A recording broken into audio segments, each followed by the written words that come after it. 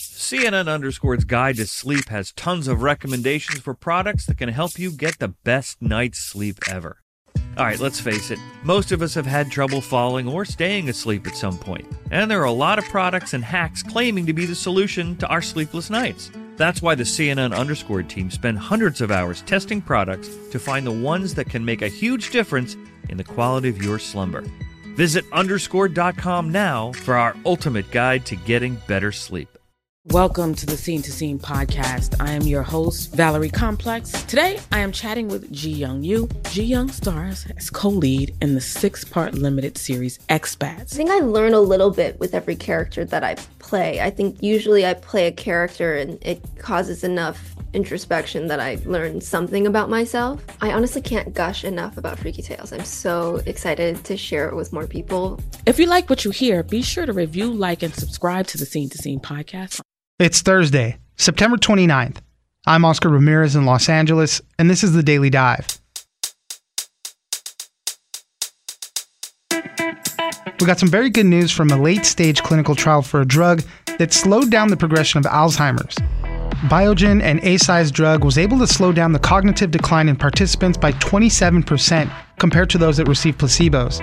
The drug does not restore mental capacity or totally stop it, but it works by clearing out the buildup of amyloid, a toxic protein that affects the brain. Robert Langreth, science and health reporter at Bloomberg News, joins us for What to Know. Next, the big space news from Monday was NASA's successful DART mission, the first planetary defense test. For this test, NASA flew an unmanned spacecraft right into an asteroid to see if the impact could disrupt its orbit. It will still take some weeks for more complete data, but for now, it worked. Miriam Kramer, space reporter at Axios, joins us for more. Finally, when COVID-19 vaccines were first rolled out, many women were complaining about a strange side effect. They said it was messing with their menstrual cycles. Turns out, it was true. In a study of nearly 20,000 people, and with data from a popular period tracking app, researchers found that on average, vaccinated women experienced a 1-day delay in getting their periods, but it was only temporary. Amanda Morris, disability reporter at The Washington Post, joins us for what the research says. It's news without the noise. Let's dive in. Now, this is not a miracle cure. It does not halt the disease. We're talking about a 27% slowing of the rate of decline. So you're still, if you get this drug, you're still declining. But, it's a start, and they're going to apply for FDA approval. Joining us now is Robert Langreth, science and health reporter at Bloomberg News. Thanks for joining us, Robert. Hi. Well, we got some very interesting news out of a late-stage clinical trial for an Alzheimer's drug. It showed that some significant slowing of the cognitive decline in the people that were participating in all this. They said that it was reduced by 27% compared with the group who received a placebo in this clinical trial. Now, this is some amazing news. This is some of the most impactful news with regards to Alzheimer's in a long time. So, Robert, tell us a little bit more about this clinical trial and the drug itself. Yeah, so drug companies have been trying to come up with a drug that might slow the course of Alzheimer's disease for decades, and they've had very, very little success in doing this. There's been a long history of failed trials that showed mixed results or even contradictory results. So it's been, a very tough field to be in. And so one of the main theories they've been pursuing is the buildup of this toxic protein in the brains of Alzheimer's patients called amyloid. And they've been working on drugs that, including antibodies, to remove amyloid from the brains of patients. Now, in the past, many trials of these amyloid-lowering drugs have failed. They failed to show a clear effect. And so one of the drugs in the past from Biogen called Aduhelm even made it to the U.S. market. But because of the controversy over whether it was effective or not, basically the federal Medicare program has essentially refused to cover it. So it's been a commercial failure. So that's kind of the atmosphere this kind of result comes in. This result is from a Japanese company called Eisai, a Japanese drug company. You probably haven't heard of that company, but Eisai is a company that invented one of the first Alzheimer's drugs, and that's a pill called Aricept that was marketed in the United States. It's a pill that helps with symptoms but doesn't slow the disease. So ever since then, this company in Japan has been working out and coming up with a better Alzheimer's drug, one that actually slowed the disease. And so what they did differently in this trial was they ran just a gigantic trial. There was almost 1,800 patients in this trial, and knowing that the effects are going to be modest in this trial, they didn't stop it short. They kind of ran it to the end. They were very patient and took their time. For the first first time they've gotten a positive result in a phase 3 trial of a disease-slowing drug for Alzheimer's. This is not a miracle cure. It does not halt the disease. We're talking about a 27% slowing of the rate of decline. So you're still, if you get this drug, you're still declining. But, it's a start, and they're going to apply for FDA approval. With a drug like this could be a multi-billion-dollar thing that could happen to the industry. And these companies, Eisai and Biogen, they're partners on this one. Their shares rose. There's a couple of other companies that are working on similar type things. Shares in those companies also rose. So there's a lot of hype behind it right now. So there are other companies working on similar drugs, and there's two other companies that are supposed to get final stage results within the next year. There's a Swiss drug company, Roche. They have a similar drug in phase 3 trials, and they are supposed to get the results of their phase 3 trials in the next month or so. And then there's an American company, Eli Lilly, based in Indianapolis, that also has a similar drug in the final stage of trials, and it's supposed to get its results, I think, sometime in the middle of next year. And these drugs are very similar to the Eisai drug, and so it'll give a sense to us, is there something special and different about the Eisai drug, or does this general mechanism work in general? So the results of the other trials are also going to be important. How reproducible is it, and how significant a benefit is it? Do we have any knowledge of how much this new drug, this course of treatment, would be costing? Because they even said that the strength of the data that they were getting on this, raises the chances that Medicare would cover it too. So that means that could be some really good news there. Basically, everyone thinks that, all we have right now, first of all, is a press release from the companies. We don't have any, the data has not yet been published in any scientific journal, and they're not going to present it at a scientific meeting until November 29th. That's a meeting in San Francisco. So we don't really have many details now, and we're kind of relying that the companies, presented, correct information in the press release. And so, we don't know a lot, but, everyone seems to agree that if this data holds up, this will be enough for FDA approval. Everyone that we've talked to. The question is it going to be enough to gain full coverage from Medicare? And so Medicare, when it came out in its ruling on Aduhelm, it said one of the things that it wanted to see was, not just data showing that a drug could say suck amyloid out of the brains of patients, which is a nice thing to do. It makes your brain scan look better. But, no one with Alzheimer's comes in to make their brain scan look better. They want the decline to stop, or at least to slow down. That's what they're trying to get. So Medicare made it very clear they wanted to see big trial, showing that the actual cognitive decline could be slowed clearly in a wide group of patients. One of the things that Eisai is indicating is that 25% of the people in their trial were either Hispanic or Black. And so that's an improvement upon previous trials of Alzheimer's drugs, which have been heavily skewed towards the white population. So they've in the past, they've really been criticized for not having any diversity representation in the trials. In this trial, they made an effort, got a broader set of patients in the trial. So that should help. That's something Medicare probably wants to see. Robert Langreth, science and health reporter at Bloomberg News. Thank you very much for joining us. Thank you.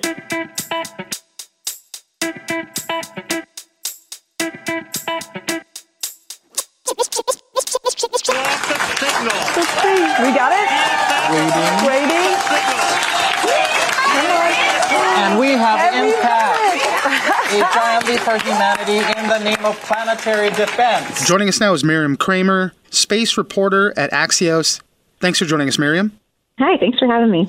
Well, on Monday, we had huge space news as NASA's DART mission hit an asteroid. This was the first ever planetary defense test. So they picked an asteroid way out there. It wasn't on a collision course with Earth at all, but they wanted to see if it crashing something into it could push it off its trajectory. And, any little bit counts. And, if it gets pushed off, in the case of if it was going to hit the Earth, it could save us all from there. So we had this big test. There was cameras equipped on the spacecraft. And I got to say, I was watching this live. It was amazing to see at the last few moments how detailed that asteroid looked. Yeah, it's pretty incredible. I mean, just seeing that scattering of boulders come into relief is pretty amazing. Yeah, because it started off as a pixel, really, just a white dot on a black background. And, as you got closer to it, it became this very clear rock. So tell us a little bit more about this mission, why NASA decided to go through with something like this. So it's really sort of the best insurance policy, I think. So NASA has been kind of in the planetary defense business for a long time. Like, they track potentially dangerous asteroids and comets that come relatively close to Earth, just keeping an eye on things to make sure that, nothing is going to surprise us or head our way that we're not prepared for. And part of being prepared is actually figuring out how to potentially deflect an asteroid if one is found on a collision course with Earth. And that's really what this entire mission was about. It's basically an attempt to kind of use this technology demonstration, so use this test using the DART spacecraft to slam into this tiny asteroid, see if they can move it to the degree that they want to. And then if they need to, eventually scale up that technology if there is some larger threat headed toward Earth at some point that they need to take care of. Yeah, the asteroid's name was Dimorphos. They were estimating that this impact would really only change its orbit about 1%, but that would be enough to push it off its trajectory. And they're still going to take some weeks at least to figure it out if it actually worked. Yeah, exactly. And they had a lot of other telescopes, like ground-based observatories, and then also the JWST and Hubble Space Telescope, keeping an eye on the system as the actual impact occurred. So they're going to have a lot of data about what happened to this little asteroid. Let's talk about real-world applications, right? Let's say we see an asteroid coming down the pipeline. This thing was launched 10 months ago, in last November. So there's a lot of planning that needs to go in on this. I mean, if something, an asteroid does seem like it's going to be in our orbit or something like that, how early are we going to be able to tell that it could be on a collision course with Earth? I mean, I think the earlier the better with this kind of thing, but also like NASA is able to, just from sort of not just NASA, but other space agencies and institutions are able to, from just a couple of sort of measurements of an orbit of an asteroid, be able to extrapolate out the future orbits of these space rocks, comets. They really are able to do some incredible calculations, like out to, 100 years to know whether these space rocks could. So we'll have plenty of advance notice if something crazy is going to be happening. Hopefully. Yeah, hopefully. What's going on right now is that, obviously NASA and Congress, they are taking these asteroid threats seriously. There was kind of a program to set up a new telescope to keep a better eye on these types of things. But there's been some issues with it, with not getting as much funding or not as much money in the budget recently. What are we seeing as kind of the future of these types of programs? Yeah, that's right. So this one telescope called NEO Surveyor is an infrared telescope that is actually supposed to be in space. And it's what scientists say that we need in order to find the rest of kind of the dangerous space rocks that we don't know about yet. And basically the entire scientific community is behind it. Congress is behind it, has bipartisan support, except in the most recent NASA budget, it actually was defunded by $130 million, which has already led to layoffs on the team building the telescope and responsible for it, and is going to cause a replan in the entire telescope. And it's also resulted in a delay of 2 years to this telescope. And it's not clear exactly why that budget was reduced so much, but I think a lot of folks in the community are pretty disappointed that it's not going to get the launch when they were hoping for it. These types of things, at least these telescopes, are a little more important than ever as we kind of see these other companies start launching a lot of satellites. So there's a lot more clutter in space. It's harder to detect certain things. We're looking at companies like SpaceX and OneWeb. And so these satellites start posing more of a problem when we're looking at the grand picture of space. Yeah, that's right. Ground-based observatories really are crucial to looking for these asteroids and comets. And one of the times of day that they are most used is sort of twilight and at dusk. And that's also when satellites like Starlink are most visible. So having these large surveys of the sky are really important to be able to find these faint space rocks. But they're also potentially being impacted by these mega constellations that are being built. So it's even more important than ever, like you said, to have a telescope in space that's dedicated to doing this kind of work. Miriam Kramer, space reporter at Axios, thank you very much for joining us. Thanks for having me. Witness the dawning of a new era in automotive luxury with a reveal unlike any other as Infiniti presents a new chapter in luxury, the premiere of the all-new 2025 Infiniti QX80. Join us March 20th live from the Edge at Hudson Yards in New York City, featuring an unforgettable performance by Grammy and Academy Award-winning singer, songwriter, and composer, John Batiste. The all-new Infiniti QX80 is unlike any luxury SUV you've ever seen. Smart enough to anticipate your needs, even before you do. Every line, curve, and detail was thoughtfully crafted, so everything for every passenger feels just right. Don't miss it. Mark your calendars and be the first to see it March 20th at 7 p.m. Eastern, only on iHeartRadio's YouTube channel. Save the date at new-QX80.com. 2025 QX80 coming this summer. AI might be the most important new computer technology ever. It's storming every industry, and literally billions of dollars are being invested. So, buckle up. The problem is that AI needs a lot of speed and processing power. So, how do you compete without costs spiraling out of control? It's time to upgrade to the next generation of the cloud, Oracle Cloud Infrastructure, or OCI. OCI is a single platform for your infrastructure, database, application development, and AI needs. OCI has 4 to 8 times the bandwidth of other clouds, offers one consistent price instead of variable regional pricing, and of course, nobody does data better than Oracle. So now you can train your AI models at twice the speed and less than half the cost of other clouds. If you want to do more and spend less, like Uber, 8x8, and Databricks Mosaic, take a free test drive of OCI at oracle.com/strategic. That's oracle.com/strategic. oracle.com/strategic. That there was a difference between vaccinated individuals and unvaccinated individuals, where vaccinated individuals did have changed menstrual cycle length after their first vaccine. Joining us now is Amanda Morris, disability reporter on the Washington Post well-being team. Thanks for joining us, Amanda. Thanks for having me. Well, shortly after the coronavirus vaccines started rolling out, there was a lot of women going out on social media saying that it was affecting their menstrual cycles. There wasn't much research at the time. Things were barely being rolled out. And, as these things take time to develop, to notice the patterns and all that stuff. A lot of it was just anecdotal at the time. But now we've got some numbers to this. There was a study of nearly 20,000 people around the world that were logging their cycles on an app, a period tracking app called Natural Cycles. And it seems that they might have been right. It seems like, after being vaccinated, their cycles were maybe delayed by as much as a day. So, Amanda, what are we seeing with all this?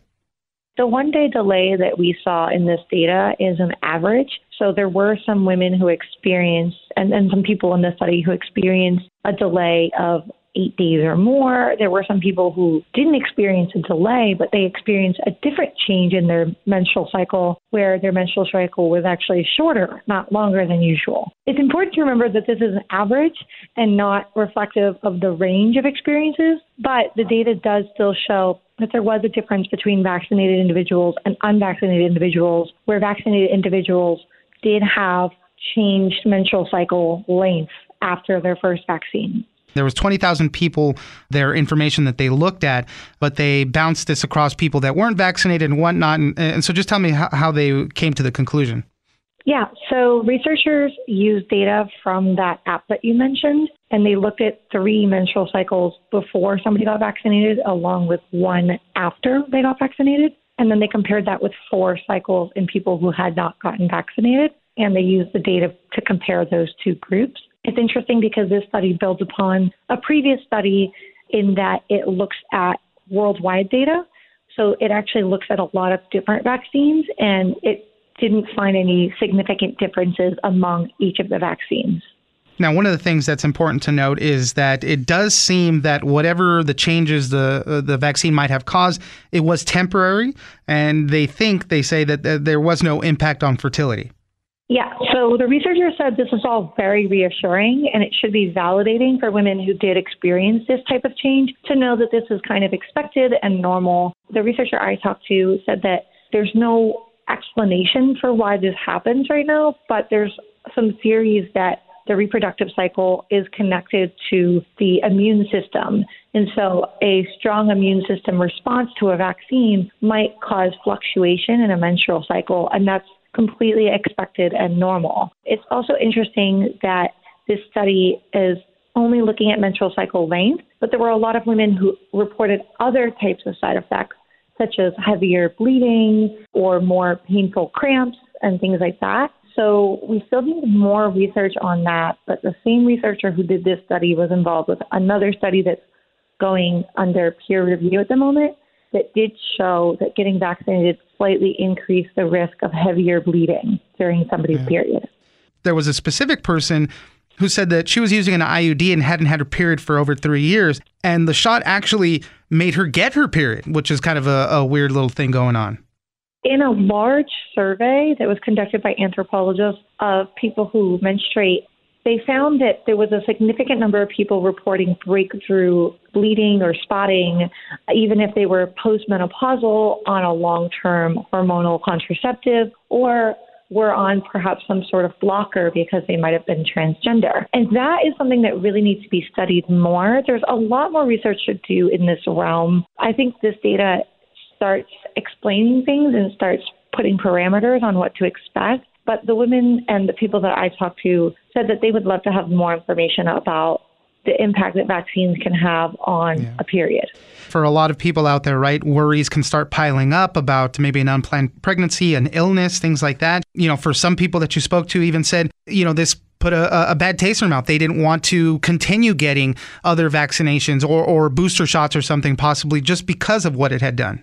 I think the vast majority of people I spoke with said that the benefit of the vaccine did outweigh the impact that it had on their period. A lot of them saw it as like a blip, like, oh, you know, this only happened for 1 or 2 months after my vaccine, and then I went back to normal. So they weren't very alarmed by it. But others were a little bit more concerned that this wasn't given to them as a warning or information before they got the vaccine, and they'd just like to see more research done. I also think that it's interesting because the study that came out today also shows that if you got 2 vaccines within one menstrual cycle, you were more likely to have a more significant disruption to your period. So 13% of people in that group experienced 8 days or more of a delay in getting their period, which is quite significant. While medically this isn't necessarily concerning, and researchers say that these are all, you know, normal things to expect, for an individual, getting your period a week late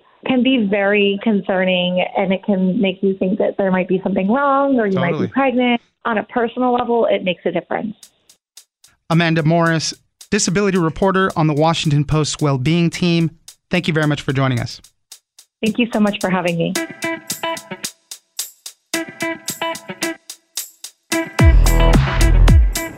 That's it for today. Join us on social media at Daily Dive Pod on both Twitter and Instagram. Leave us a comment, give us a rating, and tell us the stories that you're interested in. Follow us on iHeartRadio or subscribe wherever you get your podcasts. This episode of The Daily Dive is produced by Victor Wright and engineered by Tony Sorrentino. I'm Oscar Ramirez, and this was your Daily Dive. Infiniti presents a new chapter in luxury, the premiere of the all-new 2025 Infiniti QX80, live March 20th from the Edge at Hudson Yards in New York City, featuring a performance by John Batiste. The all-new 2025 Infiniti QX80 is an SUV designed to help every passenger feel just right. Be the first to see it March 20th at 7 p.m. Eastern, only on iHeartRadio's YouTube channel. Save the date at new-QX80.com. Don't miss it. 2025 QX80 coming this summer. Have you heard about the social media platform for kids? It's called Zigazoo. It's a great place where kids like me can come together to make fun videos. Videos moderated by real people who review content before it's posted to the feed. I love the dance challenges. I love that it's Kid Safe COPPA certified. I don't know what that means. It means it has built-in privacy protections for your online data. Zigazoo, the world's largest social network. For kids. Download the Zigazoo app today.